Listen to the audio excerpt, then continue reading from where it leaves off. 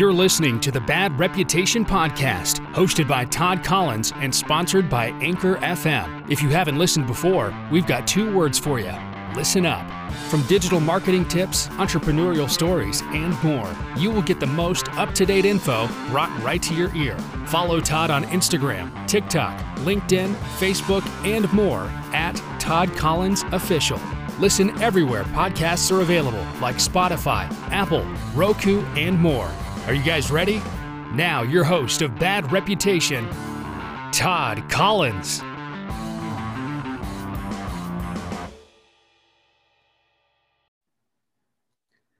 All right, guys, welcome back. It has been a long time since I've done a podcast episode, but I really wanted to wait to come back post-COVID with someone who not only inspires me as I follow them on social media, but someone who I believe brings a lot of joy and happiness constantly through their art. Jaret Reddick, lead singer of Bowling for Soup. Thanks for joining me, brother. I appreciate it. Hey, man, thanks for having me. That was quite the intro. I appreciate it. Well, I always try to give everybody the introduction that they deserve. I know that wasn't one that you're used to from being on stage, but I try to keep it as entertaining as possible.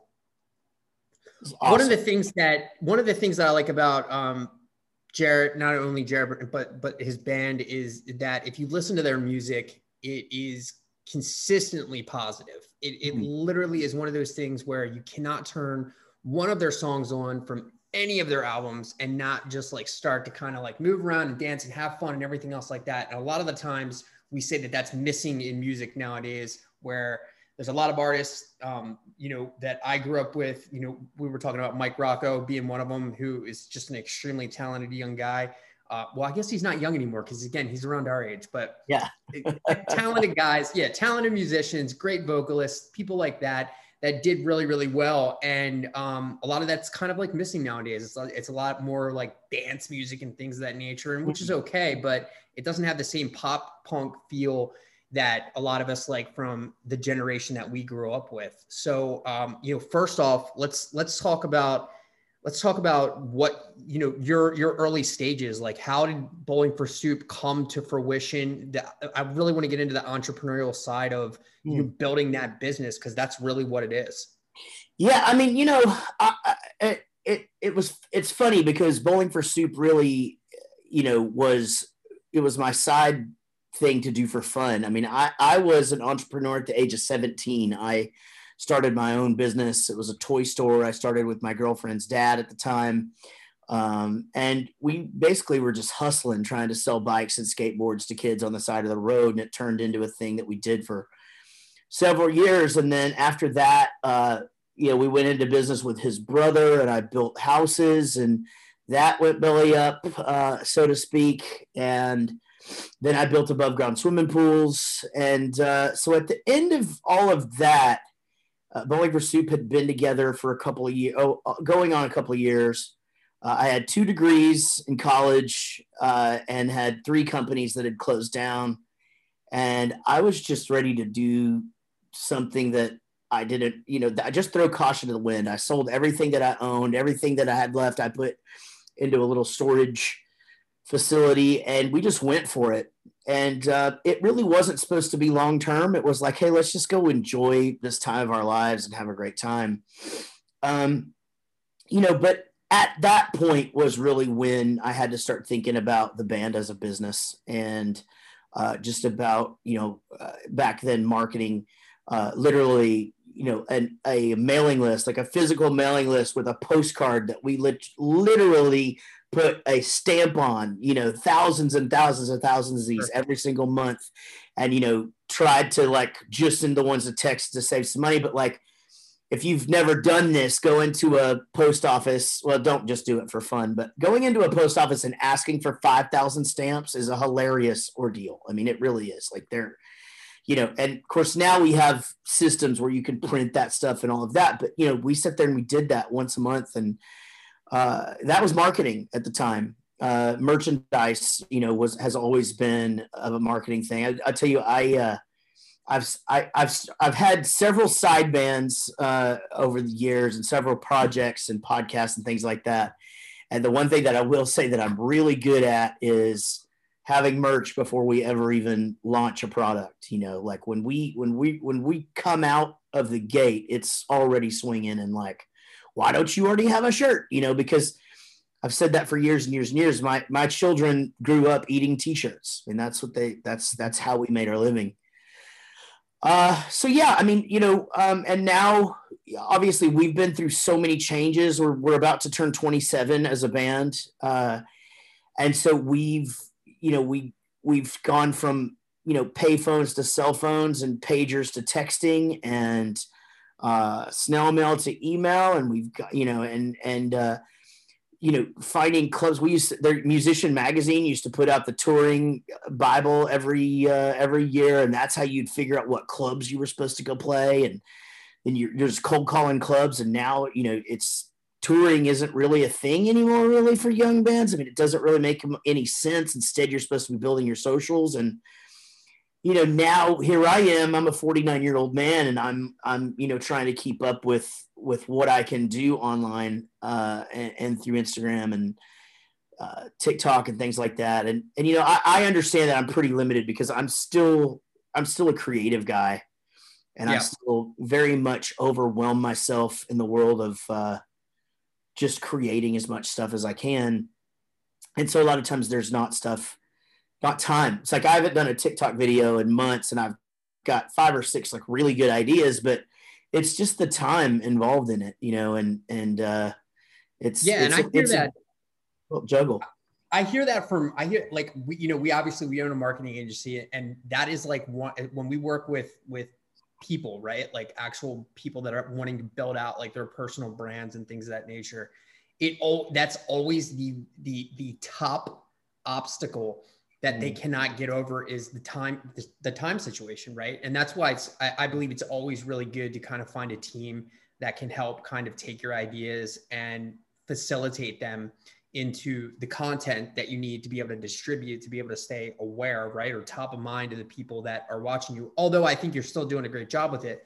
One of the things that I wanted to point out within that story arc that you were just talking about was in the very beginning, how you had multiple failures from a business standpoint, and not at all am I, you know, waving a flag at that, because myself, you know, historically, if you go back and look at the content that I started putting out in the very beginning, building out my brand, it was divorce. It was, you know, multiple businesses that went belly up. And a lot of people would be like, well, that was because your partner did this and your partner, like, and I always go, look, man, I came from an age in a time, especially, thank God I had such great parents where they raised me, where it's like, it wasn't anyone else's fault. You made all those decisions that led to that situation. So you can't blame a bad business partner or a bad spouse or whatever it is. You made those decisions to be there. Without those massive losses, be it a divorce, be it a bankruptcy from having to just go, look, I've got nothing left. I can't do anything, literally starting from scratch, just like you said, and throwing that care to the wind and just going, you know what, fuck it. I'm just going to do what I want. And if I can make it doing that, then I'm going to be happy. And that's exactly what I ended up doing. And it was really that same trajectory. Like you said, you just got there a little bit faster than I did, which is totally cool. And we all find our different moments, but I think a lot of people really try to put the cart before the horse, and they think that the success side comes really, really quick and fast. And if you interview anyone, be it myself, be it you, be it the multitude of other entrepreneurs out there and business owners out there, they're going to tell you, man, the story starts at like how many times I totally dropped the ball before I even got a sniff of it. 100%. And sometimes, you know, it is your decision. And sometimes factors in the world are just such where, you know, failure just happens. I mean, you know, I was successful in the toy store industry until category killers came in and started, you know, Toys R Us, you know, those kinds of things came in. Now, back then you couldn't compete with that. Now somebody thinking about a toy store, you probably could actually go in and do something. You could do it unique, you know, house building. There's other things and those things. And then, you know, like I said, that was 3 companies and then 9 years in the van in Bowling Pursuit before we ever got on a tour bus. You know, 9 years of making no money and just doing it because it's what we loved. And so, yeah, the hard the hard work is the side of things I don't think that everybody sees. It's an interesting thing. It's like, when we signed our deal, we had been together 6 years and we didn't have a hit for another 3. Yeah. And so, it's persistence is such an important aspect of all of it. And like you also have bumps in the road. I mean, in 2013, I had my divorce and 2-year custody battle. Yep. And I was breaking up the band to try to save a marriage that really I was only trying to save for the benefit of my kids, but less about really them, but more about the time that I was going to lose with them or the things that I wouldn't be there to influence. It was a little bit of a twist in how that all works. In hindsight, I made a lot of good decisions, a lot of bad decisions, and I'm glad things went the way they are because I'm married to my best friend now. Yep. That wouldn't have happened had I actually made that relationship work. Yeah, and I'm the same. I'm in the exact same boat as you. I was in the same situation from a divorce standpoint where I had the choice to be able to make it work or make it not work, and I was just like, I was going to myself, I'm like, is it better for me to go, all right, this is going to suck for the next 2 to 3 years. Mm-hmm. But in the long run, when I'm 50, 60, 70 years old, am I going to be happier here or there? And that's the way that I kind of, projected it out and went, which one's the right decision? And I did. I made the right decision. I was in the same situation as you. I'm with my best friend now. I'm still a little gun shy. We've been together for 10 years. I'm still gun shy on pulling the trigger on the wedding thing. Yeah. All my business mentors are like, dude, just fucking do it. My girl is super cool. Nikki's really cool about like not pressuring me into that. Cause my biggest fear is always like, and this going through divorce, like what if you screw it up again? Then you really start questioning it, yourself going, is it me? Is it me? Is it me? And I know, we try to screw ourselves, in our head like that. I'm going to totally divert real fast because I'm a massive, massive nostalgic toy fan. There's a buttload of TikTok guys that do a great job of doing overviews of toys from the 80s, late 70s, 80s on TikTok. And I mean, you can just go down the rabbit hole with it. These guys are amazing. They've redone their basements to look like our basements would look when we were younger. Like, remember like the mustard and green carpet and stuff like that? Sure. Yeah, totally. The toys are so different now, right? And I try to explain this to Renner, my youngest son. He's going to be 8. Try to explain it to him now, like the detail and the amazement that went into the toys that we had growing up, like the metal transformers. And I mean, the amount of detail that went into them. What kind of like toys did you guys have in the toy store? I'm just curious. And if you could pick, let's say like 3 toys that you could have taken to the toy store and had right now, I would love to know what those 3 toys were. Yeah, we were, like I said, we started out as bikes and skateboards. It was things that you couldn't buy at Walmart and Target really were our thing. So I made shitloads of money on stocking stuffers because we could have like little small things that, again, those bigger stores really couldn't compete with us there. So people would come in and stuff stockings and spend hundreds of bucks doing that. And we went through a lot of trends. I mean, I had the toy store during the first phase of Pogs, Power Rangers, Toy Story, OG, all of that stuff. But I also I sold Light Brights and, but I also had the stuff like you see in the mall, the dog that walks and then does a backflip and those kinds of things. And, so whoopee cushions and switchblade combs and, the full that, it's just, Casey and I were talking about this. My wife and I were talking about it the other day. It's, I guess the best example of how toys compare these days to me in my head right now, because we just talked about it, is a box of Cracker Jacks. Yep. Yeah. You used to buy a box of Cracker Jacks and like, you'd get like, it'd be small, but like you'd get a yo-yo or legit toy or like a legit, or, and tattoos, which you still get, but you'd get a book of tattoos, man. Or you get like a top.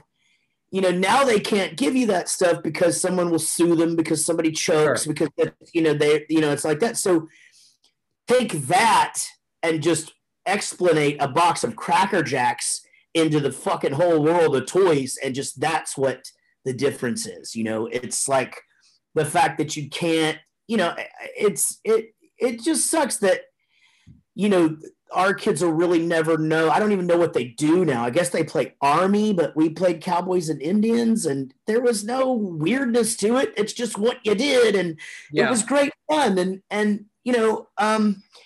So yeah, I mean, I don't know. And also, toys were different back then too, because we did a lot of shit by ourselves. Like, my parents didn't sit down and play with me. That wasn't a thing. I'm not saying that no parents did, but I'm saying that me and my friends, we were shoved at the door at daylight and we went home at dark, and it was like, go find something to do. No question. I'll tell you a little story, which is really funny about this. So we have a huge, I mean, like acres of woods behind us in our yard, in our backyard. Renner and the neighbor go down to the creek that's down. There's a huge creek, and they go crayfish hunting. Now, we did this when we were growing up. Like, we would go out and look for crayfish. They bring the crayfish. He brings crayfish back. They bring it into the kitchen, and I guess the kid who's older next door was like, we got to cut these crayfish up, man, and we got to make like crayfish pie. And I'm like, now I remember like my neighbors like specifically doing that, right? Like, I remember the dad was like, you guys catch them, I'll make it, and it was like a chicken pot pie with crayfish meat, like, which from Maryland, I mean, like, we eat crabs, right? Like, steamed crabs are like, I don't know if you like steamed crabs or not, but like, yeah, of course, they're amazing. And by the way, down here, we call those crawdads. Yes, correct. Okay, so crawdads, right? Yeah. So they start chopping the heads off of these of the crawdads crayfish, and Nikki loses it. I mean, loses it. You're killing the animals, and and I'm like, wait a minute. I'm like, these are steamed. Imagine this being a steamed crab. I was like, we do this every single day. We represent all these restaurants that have steamed crabs. We do all this. I said, he's not doing anything wrong. And we were it was a very like decisive, ethical battle of was he doing something wrong or was he doing something, okay? And I really defended him on that okay thing. I'm like, this right here is exactly what we did when we were growing up. And that is missing from what he would be doing if he were sitting in his room watching his iPad right now, falling down the YouTube rabbit hole. I'd much rather him go out and find these crayfish and do this, somebody's going to do it anyway. Kite string and some bacon, man. You just, that's your fishing. You tie the bacon onto the kite string, put it by the hole, and they come right out and you get them. Do you think Pogs, and my ADD will totally kick in here. Do you think Pogs will ever make a comeback? I guess they sort of did. Again, first wave, which is either late 80s or early 90s. I have trouble kind of keeping that straight. I think early 90s. I want to say early 90s. Yeah. Yeah, early 90s. It was big. I mean, I had, in the toy store, I had 3 11-foot horse troughs that we bought from Tractor Supply, and they were full. And kids would just come and dig and try to find the ones that they wanted. And, it's like anything else. We'd put really, really good ones in there, and then we'd sprinkle it in with filler. Obviously, you could never do that now. I mean, with COVID, you're never going to have that kind of thing ever again. You had to have a good slammer. Like, I'd have a good slammer, and so we had different rules. Like, we'd have pong tournaments, and I'd have like weight classes for your slammer. Because slammers got to be to where they'd be like that big. And it was ridiculous. It got ridiculous, dude. Yeah. It was over marketed like everything else. And it's funny because Gary Vaynerchuk says it's better than anybody. My friend Jason's one of his content creators, and he says it better than anybody. He's like, marketers kill everything. They ruin everything. And that's exactly what happened. Kids were asking for bigger slammers. And I remember like the one I ended with, I think he was just like it was like a Terminator one, man. And the thing was like this thick, and I would just be like whack and crush everybody we were playing. It was crazy. Yeah, you're so right, too. And the more access that marketers have to people, the quicker things go now. But it's like, if you just take fidget spinners, for example, like how quick that happened. Like it happened so fast that it was sort of happening over that Christmas. There were a few kids that were getting them in their stockings or whatever. By summer, I had finally gotten my Bowling for Soup fidget spinners in, and we're starting Warped Tour, and nobody wanted them anymore. It was just like, I just got a shitload of fidget spinners. Let's rock. And everybody was like, yeah, we're on to the next thing, you know? They did really well for a while. And I will tell you, and they were smart about it, how they did it. They at one point, they were very limited supply of them because it was such a bum rush to get them. And these guys that got their hands on them were jacking the prices up. I mean, I remember at some points, you know, as a parent, you know, you don't want to say no to your kids if something like Sure. comes out. Sure. And you have the ability to buy it. I remember spending easily $7 to $10 on one fidget spinner. Oh yeah, totally. No question. Not even a question asked. I know some people that got up into like the $20 area. Yeah. You know, there's like a flea market that happens once a month here, and the guy had them. It's like, what are you gonna do? Some of them were really, really good. And I know that there were some doctors that, you know, stated that it really helped with kids that dealt with like anxiety disorders and like attention deficit disorder and stuff like that. I mean, those are two things that I suffer from myself. I mean, I don't want to say I suffer from them, because I don't. They definitely are a positive attribute to my personality. It's just a lot of the times you just can't see it, right? It would just be more of the creative side. Really, when the juice gets flowing, that's when I start doing really well, and it really helps me. But it's a superpower that you have to learn to control. Yeah. And my son has ADD, but he's brilliant. It's just he's 8. He's learning to shut off all this other stuff, you know, because that he can be focused on something and the dog barks and that's it, man. Like his concentration for the next hour is gone, and getting him back into it. So like you said, you've learned now as you've grown and as you've learned and as you've processed, you know, you have to be able to control that superpower. And once you do, you know, from a creative standpoint or whatever it is that you know, your makeup is strong inside you, it's a pretty fascinating thing to watch, man. It really is. It is. You become hyper, like once you find something that you really like, you become hyper focused on it. And it's something that, you know, most people aren't really able to kind of like get into. But I will say, you know, same thing with your son. Like it's almost like a sensory overload. Like if there's a lot of loud, I don't want to talk about music because music's different, but if there's a lot of loud talking around, if I'm in a room and there's like 16 people talking, I got to get out of that room. And I know that about myself now, that I've got to get out of that room because I cannot focus on the person that I'm talking to. It's almost like Elon Musk with Asperger's, where I'm like, literally, I can't look at the person in the face because I'm trying to figure out everything else that's going around me. So as he gets older, he'll 100% figure it out and figure out what works for him, because everybody's different. Like, totally. Just, you know what I mean? Like there's just being alone. We can just give him the tools that he needs. You know, he's on a really cool program at school, and he's, you know, we're making sure that he's engaged when he's supposed to be engaged. He gets frequent breaks and special seating and stuff like that. And it's working. So, you know, my wife has the same situation. So, you know, it's hard for her because she can just watch it in him, you know, and it just breaks her heart because she's, I know exactly how that feels. Yeah. And I mean, I remember for a long time, I was the same way. Like I like blamed myself. Like I would I would sit there with the doctor and I'd be like, this is all because of me. And then like, maybe like my dad and like and the doctor would literally say to me, he's like, this has nothing to do with you. Sure. Like it has nothing to do with you. He's like, it is what it is. It's a chemical imbalance in the brain that, to be quite honest with you, if he were living in the 1200s, 1300s, 1400s, he would end up being, you know, a warrior, and it would completely be the best thing for him to have this, you know, trait in his brain. Yeah. So they were just like, it's just an evolutionary thing. You just have to understand that everyone's set up differently, and this is how we cope, and we get them to grow with it and learn that they can live with this, you know. And I don't even call it a disability, because there are so many things that you get from a positive side of it. It's not even funny, and you just need to learn how to use it. Absolutely. Moving into, you know, I guess the one of the things that you brought up was the merchandising side of Bowling for Soup, and how you guys always kind of had your merch and your shirts and your everything else like that ready to go. I feel like a lot of brands drop the ball on that, not only personal brands, but a way to really help monetize what you're doing. And I believe that's probably done really well for you guys, right? You guys have been able to always be creative in the side of going, all right, let's monetize the attention that we have right now.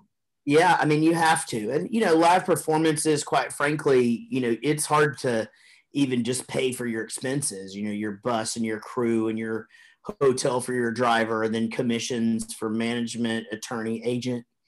That money goes really quick. And so you have to be smart at the merchandise stand, and you have to be very thoughtful about it too. Like, what did we have last time we were in this city? It's because if the number one shirt is something that we're still pushing, then we need something else. Obviously these other ones didn't work last time we were here. They're not going to work here. And it's funny geographically how something will be super hot as we're going, and then all of a sudden it's like, now they want the red one. I don't know. It's it's just a constant evolution of just trying to predict and trying to remember, and there's some trial and error that happens, but every once in a while you find a really good one, and it sells everywhere, and it sells online, and it's that pays the bills. Yeah, so, I mean, I would compare that to a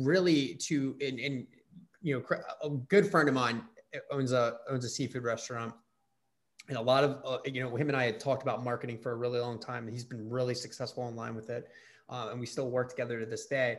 And he has always modeled everything after the WWE. He's always, everything that he's done has modeled everything after wrestling. And he was like, Todd, if there's one thing that you can keep an eye on, and I am a huge, gigantic wrestling mark. And that's how I'm a wrestling mark, because I said wrestling mark, that he was like, watch what WWE does. And then like, he's like literally use that same formula for any brand, and it works every single time. And a perfect example of what you just said from a standpoint of locale and area and stuff like that is when they have Brock Lesnar, and they had I can't remember what he was doing, but it was Suplex City bitch. Those Suplex City bitch t-shirts, each city that they visited, they would rebrand the t-shirt to match the city's colors of, let's say, an athletic team or whatever it was in that particular town they were.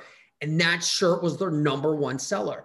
They did the same thing with Cena, same situation. If they were in a specific city, they would change the color to match. Let's say if they were in Baltimore, they would change it to a match of orange and black, right? And people that were Orioles fans would go grab it. It's another reason why I think the NWO was such a good grab. Same reason the Bullet Club is such a great grab with New Japan Wrestling. They were able to make sure that the locale and geo area that they were in matched the merchandise that they were selling. And so I think same situation with you guys. You guys knew in that area that that's one particular shirt would sell, right? Well, and quite simply, you can predict the bestseller by putting the name of the city on there. That's why people do it, right? You put tour dates on the back, and all of a sudden, it doesn't matter what's on the front. Everybody wants that on the back to represent that. So, and there's a few bands that are taking it a step further. I think that I'm about ready to start doing this. I was a little leery of it before, but you basically, the Descendants, when I saw them last time, they have a few area specific shirts that are available at the merch at each show. And when they're gone, they're gone. So, they came through here, and they had the Descendants. The last time they were here, the Descendants logo was of the band Hagfish, who's from here and who has toured with them a bunch. Right. And, those things just go like that. And so, I mean, it's just a matter of just and then, it even comes down to music. It's like, if I have a song that mentions Dallas or something, and then, they're trying to push it in Austin. Well, the Austin guy will go, can we get a version where you say Austin? Because it's going to get a lot more people to pay attention. And so that's just easy, making people feel like they're a part of something, whether it's a piece of clothing or a song or whatever, and quite honestly, it's sometimes, a lot of times that's an afterthought. I've created something here, and then I go, oh, okay, well, wait a minute. We could adjust that a smidge, and then and go from there. I mean, for example, like I'll spell words different in the UK. Favorite. I'll put the OU in there if I have to. And because that way, it's more appealing. Yeah. If you're in Canada, you can put Z instead of Z. Mm-hmm. What's interesting is, so obviously one of the most successful songs that you guys had was 1985 And I did a YouTube video, and I still talk about this a lot, is nostalgia marketing. And I still believe that that particular song is one of the best proofs of nostalgia marketing, right? You guys were able to take a song, tap into the nostalgia of our age demographic at that same point in time, where there was a generation that was listening to your music, as well as they were familiar with those things that were being spoken about in the lyrics of the song. And it was able to really tap into people's nostalgia. And they're like, oh my God, do you remember that, this, that, and everything else? Right. That, I believe, is one of those songs where you could, right, change the words slightly without messing the song up. Right. And I think I sent you this TikTok of these guys. I don't even know if you saw these guys, but the TikTok of those three guys that redid the song. I guess what they did is they just brought it up to speed, or brought it up to current events. And they actually did not do a bad job. But I thought it was great. It exists in a bunch of areas. There's a lot of people that are doing that for 1999, and 1999 and 2009, and it's one of those things where the idea is there. You just basically kind of run with it and change the people, and that's super flattering to see. The guys that you sent me though was really good, and he was good, dude. He was really good. Yeah. And the other cool thing is, like, you're not like a dick about it, right? Like most people, there's some artists that would be like, you fucking ripping off my fucking song. Like, you're like, dude, that's fucking awesome. Like, you know what I mean? Like, that's the best form of flattery, man. It's of course, man. Something that I loved it. Yeah, for sure, man. Let's talk about that, because that song, you guys had a ton of other songs, obviously, that had already put you on the map. People knew who you were. You guys were touring. You guys were doing a lot of stuff. But that song, obviously, like, I mean, it was gangbusters, man. Like, you guys were rolling. It's as big as big. I mean, we had Girl the Bad Guys Want that was really successful, Grammy nominated. Punk Rock 101 that was really, really successful for us. And the Bitch song, even if we go that far back, over in Europe, was huge. And so we had some success, some good commercial success. We were on the map. We recorded, the majority of A Hangover You Don't Deserve was done, and get a phone call, and it's my A&R. It's actually my A&R guy and Jonathan Daniel, who manages Butch Walker. He owns Crush. Butch. So he owns Crush Management that has, everybody you can imagine that's big. They do it now.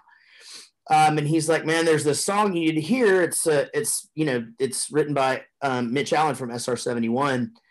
And so I was like, yeah, okay, I know Mitch. That sounds great. And so I listened to it. At first I was like, I don't know, man. Because their version of it, which is what I heard, is pretty, like, there's some stuff in there where I'm like, I don't know if I would really say that, kind of thing.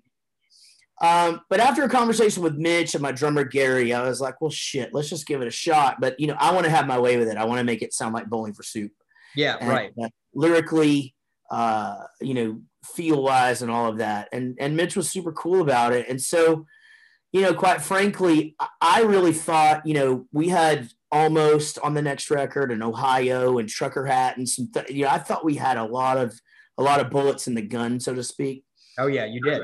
And that record was enormous, but there's no denying just how that song connected so quickly and good on the radio. But then that video that we made, we just made the perfect video for it at the time. And it just, all of it mixed together in this, just the way that singles used to work back then. And it just happened, it worked. And so, definitely by far our biggest hit, definitely by far still to this day, like the song that, people are waiting to hear. And, one of those where you just like, those don't grow on trees, and very, very lucky that everything, and Mitch would tell you the same thing, you know, I mean, SR-71 had done it and released it in Japan, and really no hopes of it even really finding its way into the world. But it was this idea of Jonathan Daniel going, man, that sounds like a Bowling for Soup song. You should, and it just goes to show you how smart that motherfucker is, man. That dude is the reason that the two little fuses connected and made that spark, you know. I mean, the rest is history. We're kind of, you know, we're about to turn 27 as a band, and you know, things are better now. Our crowds are bigger now. Well, pre-COVID, but it's still looking good now based on sales of upcoming shows. But crowds are bigger now than they were 10 years ago, and loops back around to what you were talking about with nostalgia. You know, now not only do we have nostalgic music and these hits that are sort of timeless within our genre, but now our genre is making a comeback. So yeah, 100%. 20 years after the actual like birth of pop punk, which not necessarily that there weren't pop punk bands, but the explosion of such 2000s, early 2000s, it's back now. And not only are those bands all still delivering and it's all still around and we're all, you know, out there fighting the good fight, there's young bands that are picking up that torch and just taking off and running with it too. And it's just all helpful. And nostalgia plays a really important role in it. It really does. It's amazing watching just like the evolution of it, right? Like I know, you know, I started snowboarding when I was like 12, 13 years old, skated for a really long time. Snowboarding just came a lot easier than skating. And for me, you know, I watch, you know, back then, I say back then, but like back when I was 13, 14 years old, to do a backflip was like fucking crazy. Oh, yeah. Right. So like now, so like, right. And I like, now I'm like going up the lift and I'm like with like my kids and they're like, we're watching the kids in the park. And I mean, they're just pulling off like the craziest shit. And like, even the kids, like Jake Rupp, who was a kid that I grew up with in high school, ended up going pro for Element. And he was on the same team as Bam and Tosh Townsend, a lot of really good guys that came onto that team. Naja was on that team. And Jay, we were from a small town, like in Maryland. I mean, like for him to be selected into that group he had to be good. And he really was. And he actually still is to this day. But again, it was really just watching where he was amazing back then. But then you watch these kids now, like Naja, you watch him. And, I mean, if we were sitting here with Jake would be like, this guy was fucking crushing us, like destroying us. And he still is like, yeah. And, you know, it's amazing the evolution of what we do. Yeah. They grab little things from us when we were younger. Like we may have helped come up with the trick, or you might have come up with a specific way of writing music or the way that it sounded, and they'll grab a little bit, but they take it to a whole nother level. Sure. Yeah. And I don't know if that's natural evolution or if has a little bit to do with technology of everything or whatever it is, but there's no question that these kids now, and I always find it funny when we talk like this, like these kids now, they just take things to another level, whether it's music, art, I mean, anything. It's the marching band theory. And this is mine actually. You know, I think back to when I was in marching band in the late 80s and the stuff that we did and just how badass we were. And we won all these competitions. And, you know, you see footage of bands in like the 60s and the 50s and you just like, what are they doing? You know, I mean, that looks silly. And then you go to a high school football game now and see what the marching bands are doing 35, 40 years later. And it's like, what the fuck how is that possible? Like it's like they're creating a Broadway play out there during halftime. I mean, it's nuts, but that's the same thing with, you know, with kids that are and here's another thing for you. Like I always made it a point, anytime anybody handed me a CD or a cassette back in the day, I listened to it. I really did. And a few times, like I would go, holy shit, that's amazing. And I, you know, contact them or whatever and whatever, stay current with them. It is insane though, how after, you know, the Mac and, you know, the digital world started, how different those demos started to sound. Like we would get demos in 2005, 2006 that sounded better than our first record. Like it was, what the fuck is going on? Of course, now when somebody hands me a CD, I say, I'm going to not take that. And I don't mean to be a dick. I just don't own a CD player. There's I don't have one in my car. I don't have an audio file. I have zero ways to play said CD. So if you're on Spotify, just tell me the name and I'll go listen to it. Which just shows us where we are now, right, in like the technology world. So a perfect example would be like this interview, right? Like, and how we connected. Like it was me, obviously, following you, and then me just reaching out to you and saying, hey, I would love to have you on the episode. Like, love the stuff that you're doing right now, like this time. And you hit me back, and they're like, and I tell people this all the time. I'm like, look, a lot of people, are really down on social media, and I'm just like, you guys aren't utilizing it the way that you should be utilizing it. If you would be cool, right, and just be like, hey, look, I really want to, help tell your story and spread it to the people that I think would benefit from it. I think this is really a really great way to do it. But us being able to connect, right, would most likely not happen without that social media element being there.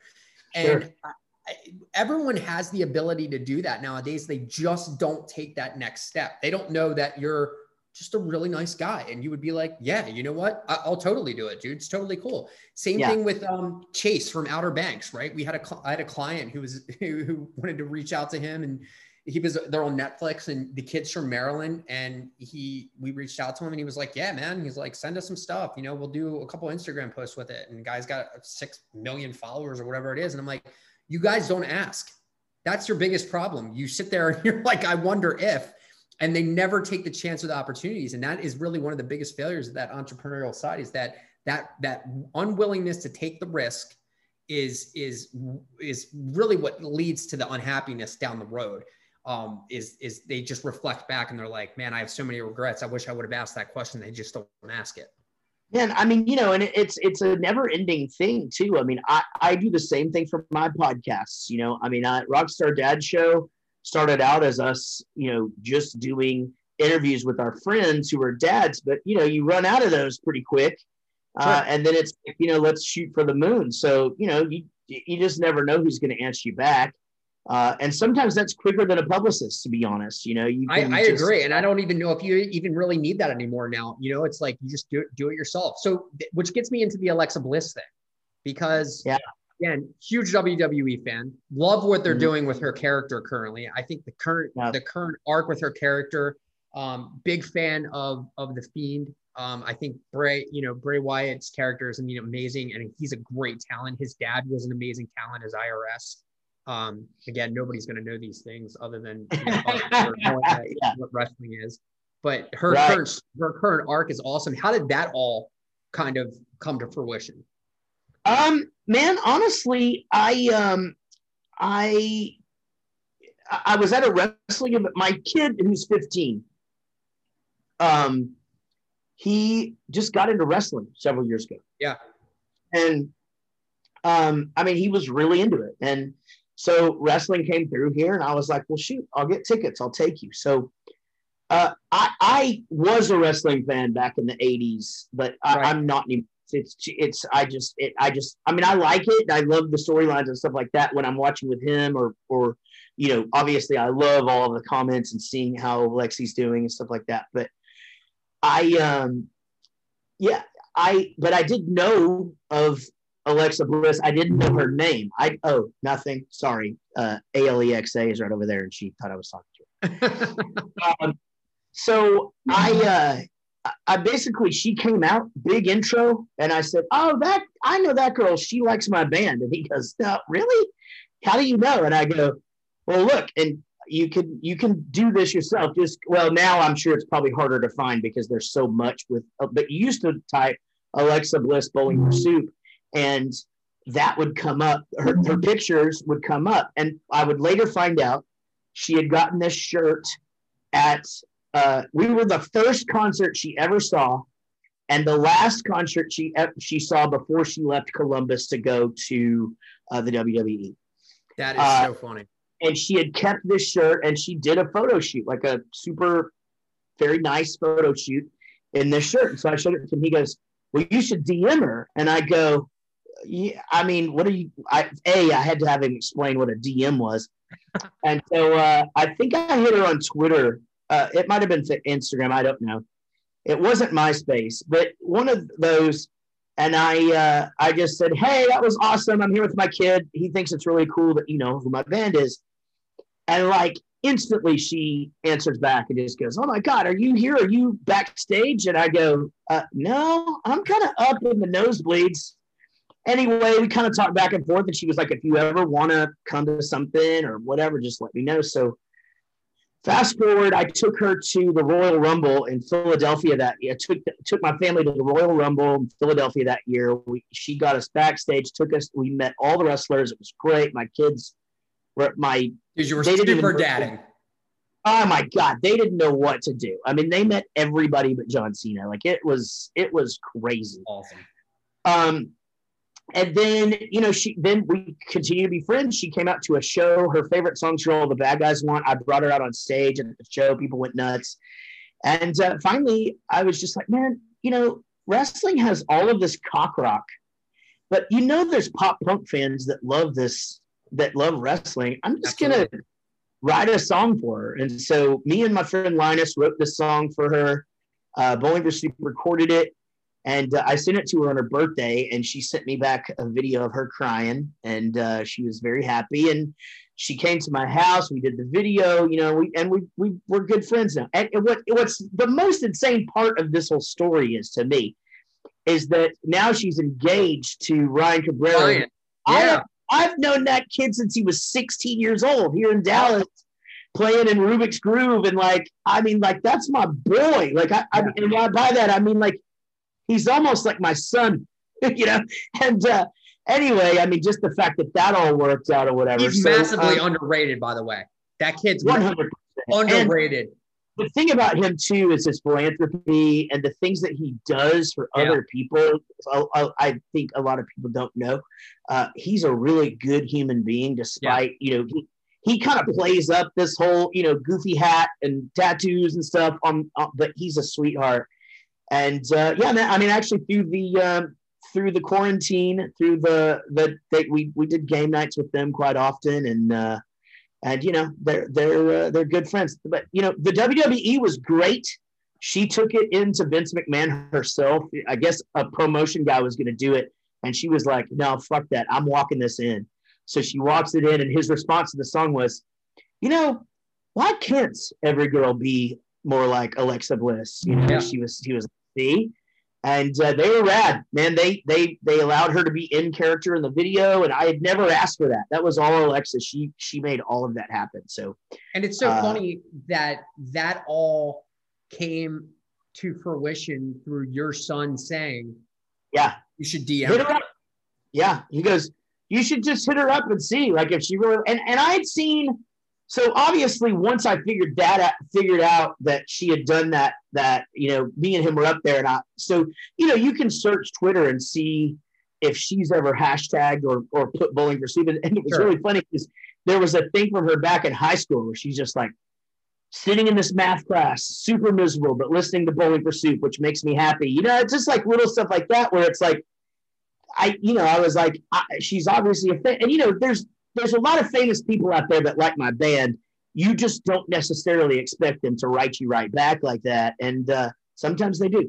You know, you never know. Well, you know, it's funny because at the end of the day, like it really, to your son, she's a celebrity. She's on TV. She's a wrestler, this, that, and everything. It's a big deal, right?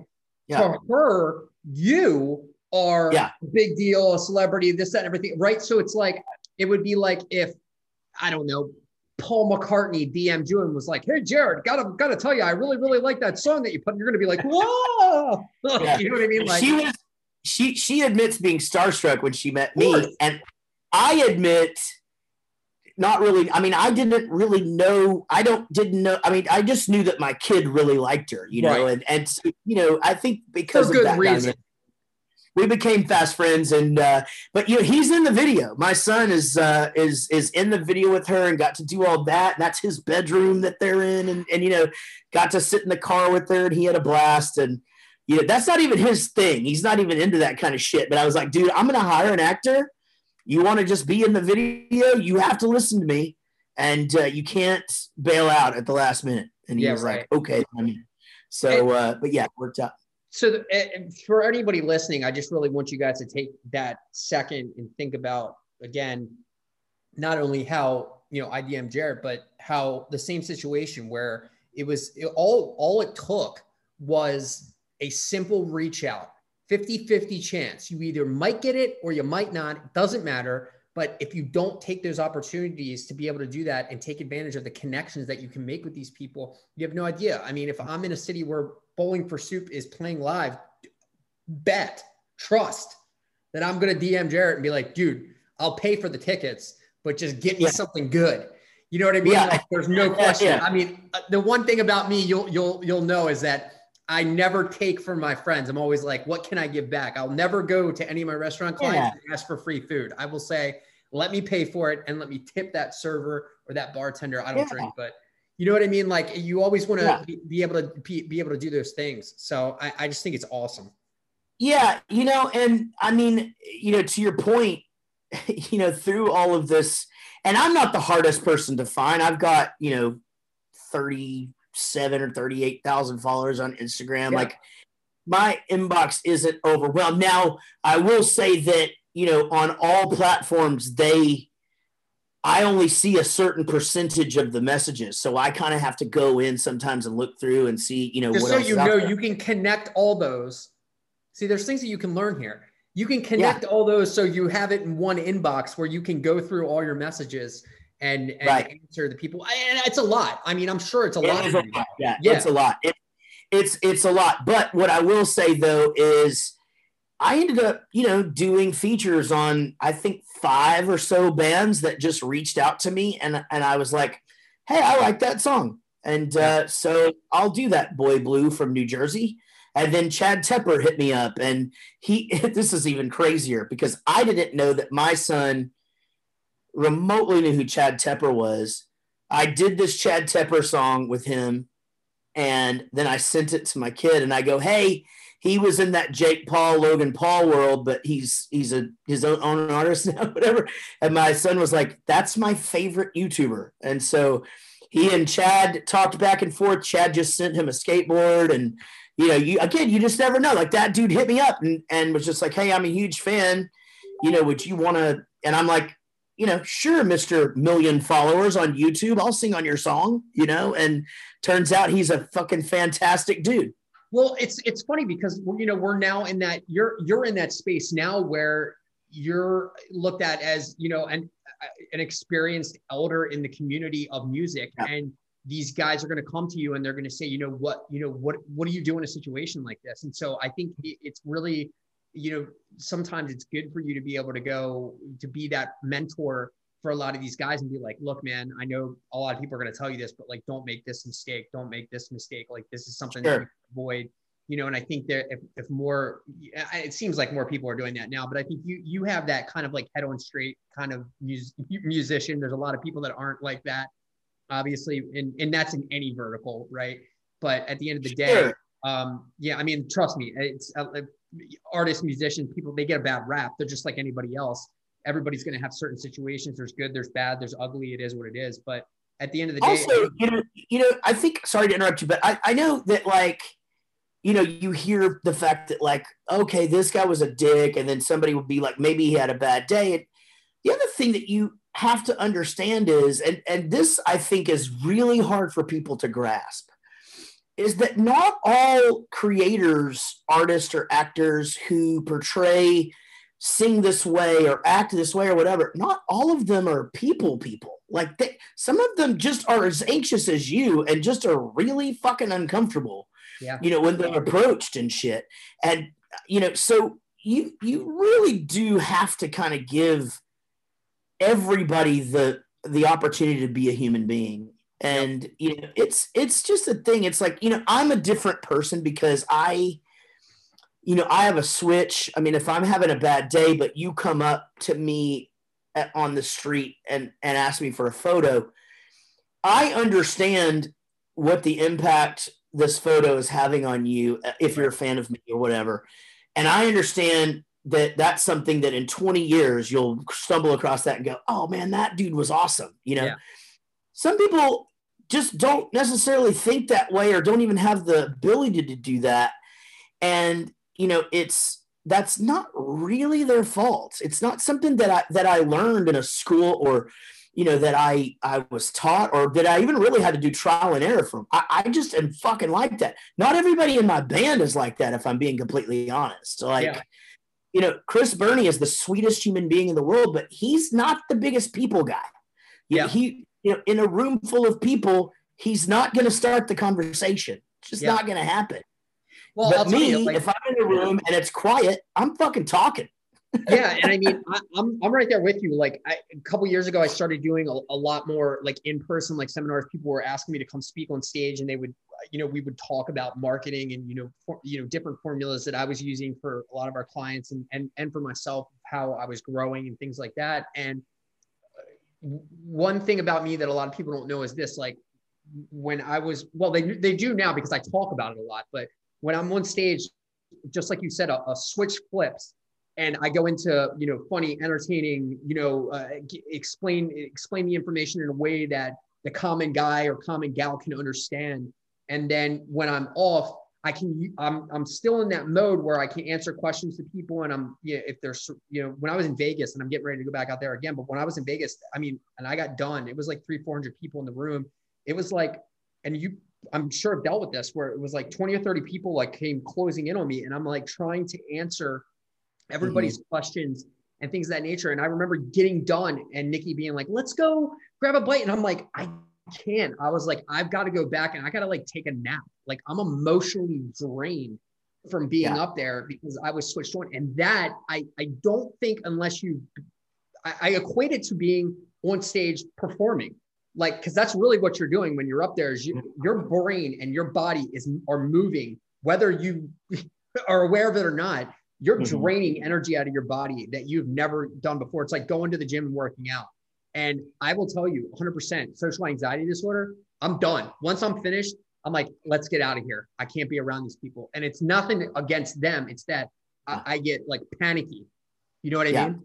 I have the same thing, and probably not to that extreme, but once that's just it, right? It's like once you are on the bus, and nothing against anybody that's ever done this. I'm just going to be real for a second. Yeah. And you're in your secure zone, and you've put on a dry shirt, and you sit down, you opened a fresh beer.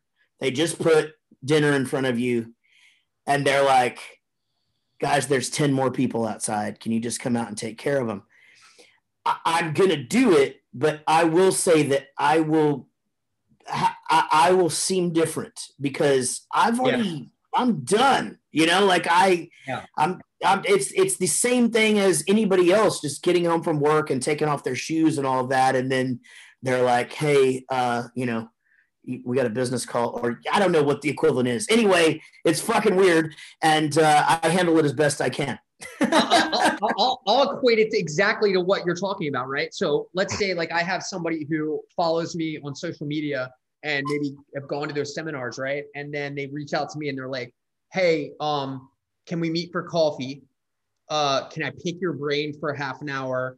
Shit like that. And then I eventually got to the point where I would say to people, I'm like, I remember making posts and I'm like, don't fucking ask me for coffee, to go get coffee with you.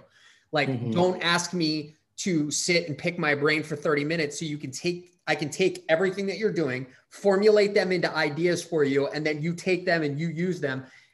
You have no value whatsoever. You're not willing to pay me for the 30 minutes or hour time that I'm giving you 100% attention. And 2 years ago, I flipped it and said, you want me to speak? It's $1,200 an hour. You want to meet with me for 30 minutes? It's $500. And whatever we talk about, it's yours. You can keep it. I'll give you this. I'll give you that. You know what happened after that, Jaret? People started paying $1,200 for me to come speak, and people started paying $500 for 30 minutes for me. Yeah. And I would just say, when people do it now, I go, cool. There will be people that if they're like, hey, you want to do a podcast episode? That's a different story. But if I get a feeling, you know what I mean? Like you know that feeling, right? Where you get the feeling you're like, this motherfucker is trying to. Oh, I get the pick your brain about podcasts thing. Yeah. I must get that 20 times a week. Like, and it's somebody who knows somebody or somebody, and they're like, hey, such and such, sent me over. I'm starting a podcast and I just need to know about gear, blah, blah, blah. And it's like, man, there's a certain amount of times you'll type all that shit out, but then you're just like, man, I mean, nobody did that for me. Here's what I did to solve that problem. Okay. I just had a young lady, great girl, awesome girl, just went through a breakup, lost a bunch of weight, shared all the whole story of her breakup going online. Great kid, younger than us, real estate agent, awesome girl. She goes, hey, Todd, I want to start a podcast. What do I do? I was getting that question a lot, right? So what I did is I took about an hour's time, sat down, and I made a tutorial, a 6-minute tutorial, put it on YouTube. And now anybody that ever asks me, how do you start a podcast? I send them that video and I'm like, start with that video. Then when you get done that and you get everything in that video complete, then hit me back and we'll go further. And that works every goddamn time now, dude. Yeah, so if you got anybody that does it, I'll send you the link. You just go, you know what? I got a guy who did it in 6 minutes. Here you go. I'm doing it. I'm stealing your link and I'm fucking doing that from now on. And it's the easiest thing in the world. And that's one of the things people don't realize is that they literally can start a podcast very easily, but they don't, instead of them utilizing the tools, YouTube and Google, which is like the equivalent of your educational degrees now, unfortunately, unless you're a doctor, an attorney, or an engineer or a nurse, then you have the ability to go online and learn how to do these things and teach yourselves how to do it. I taught myself graphic design. I taught myself, Google AdWords. I taught myself Facebook and Instagram advertising. I taught myself all those things, creating the podcast thing. I did that all myself. And you just have to be willing to bury yourself in a basement and teach yourself how to do these things instead of bothering other people. You can ask those questions, but it's like, my God, man, like have a little bit of understanding about other people's time. And I think that's where it comes into play is people don't value other people's time as much as they should. And that's one thing I've learned about myself is that I value everybody's time. Like you asked me, you were like, how long is a podcast episode? And I'm like, goes anywhere between a half an hour and 45 minutes, unless we hit it off. And then sometimes it goes longer, which I believe that's probably what is happening right now. Totally. Yeah, no, I totally agree. That's the thing is like I'll simplify it into to my household. And then I actually do have to wrap up because I got to go pick the kids up from school because I'm a rock star dad. Me too. But you got to come on my podcast now. I will come on your podcast. I literally have 2 baseball games and a birthday today. And that's okay. But I will 100% come on your podcast because people used to call me the reputation rock star because I'm all tatted up in that area. So we got to do it. We'll definitely do it. My manager once told me, he was like, you got to put a value on your time and what's worth doing and what's not. Yep, you do. And so I started thinking about things like mowing the lawn, picking up the dog shit, this or cleaning my pool that I just got, whatever.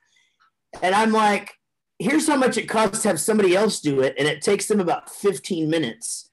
And it'd take me an hour. There's another hour. There's another hour. And it's like, man, in 4 hours, I can record a song that's ready to go on the radio. I'm not joking. Yep. I can fucking do that. And so I was just like, you know what? That's an investment in myself. No reason for me to be out there doing that. And I'm not. No. I agree with you. I agree with you 100%. And like I don't even know the acreage of our house, but it's a lot of yard. It's a lot of yard. And I admittedly do not want to fucking mow it or weed it or mulch it or any of that.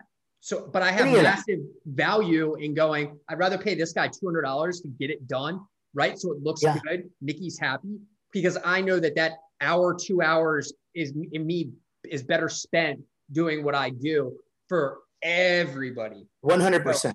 There's no question about it. We're going to end it like this. We're going to do overrated and underrated. All right. We're going to do 3 overrateds, 3 underrated. And you tell me if they're overrated or underrated. So basically it's 6 things. Ready? Okay. Garbage Pail Kids. Garbage Pail. Wow. Probably overrated. But I really liked Garbage Pail Kids, but I don't know. Probably overrated. Okay. Garbage Pail Kids, overrated. GoBots. GoBots, underrated, overshadowed by Transformers. That was a really good one. I like that one too. Let's say Pogs, because we talked about Pogs. Pogs, underrated, undervalued these days too. Yo-yos. Underrated. Oh my God, it's like the best toy ever. Juggling sticks. Overrated. Yeah, I agree. And we'll do the last one. Beanie caps. Those are underrated because you look snazzy.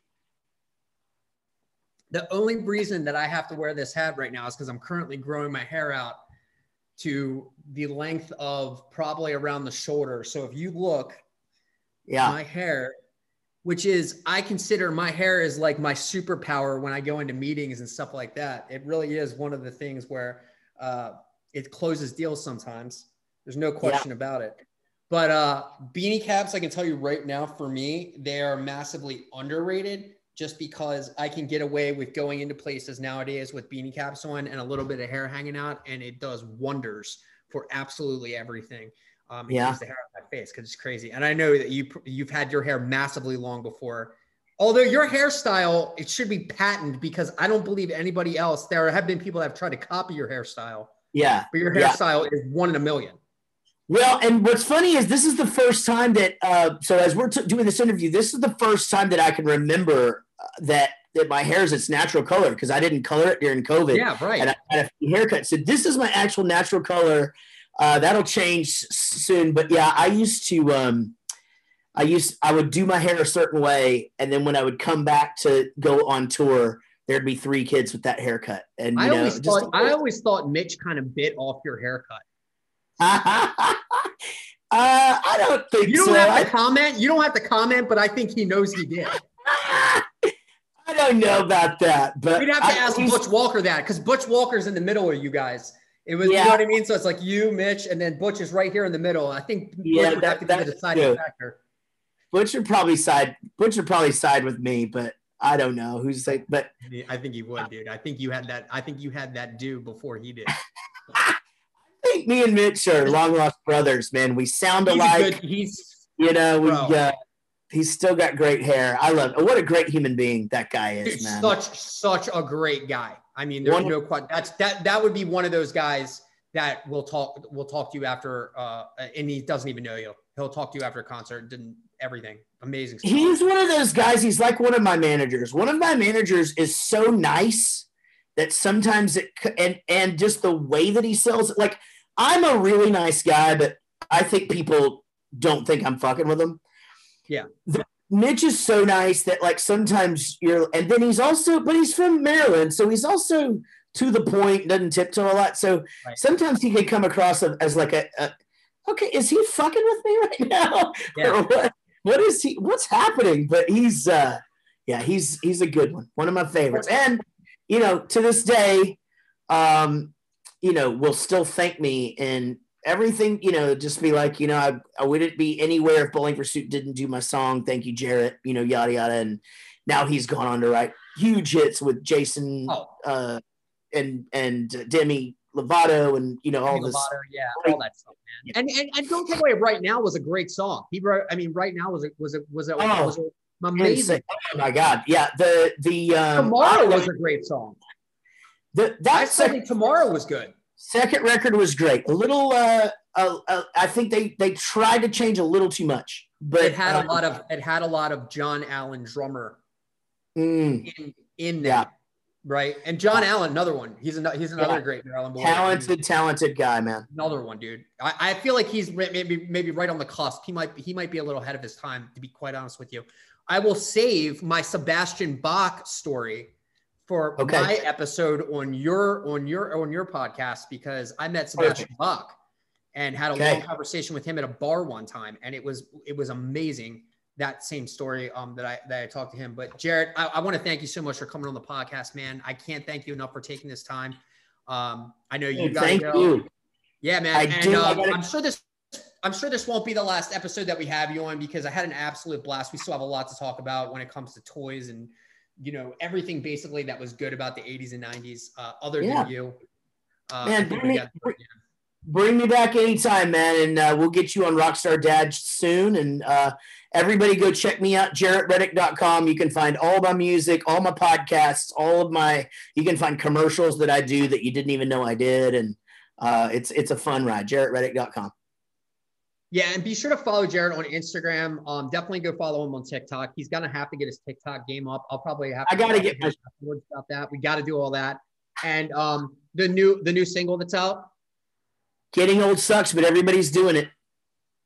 Please go watch that. I'm gonna go post it on my Facebook. I'm gonna link to the YouTube channel on my Instagram story, so you guys can swipe up and you can go watch it. It's fucking amazing. It's awesome. If you guys like the puppet, like Muppet kind of like feel, you're going to love that. Like it's a really good take on the creative, especially from a marketing standpoint. It just really keeps your attention. Go check that video out. Go download it on Spotify.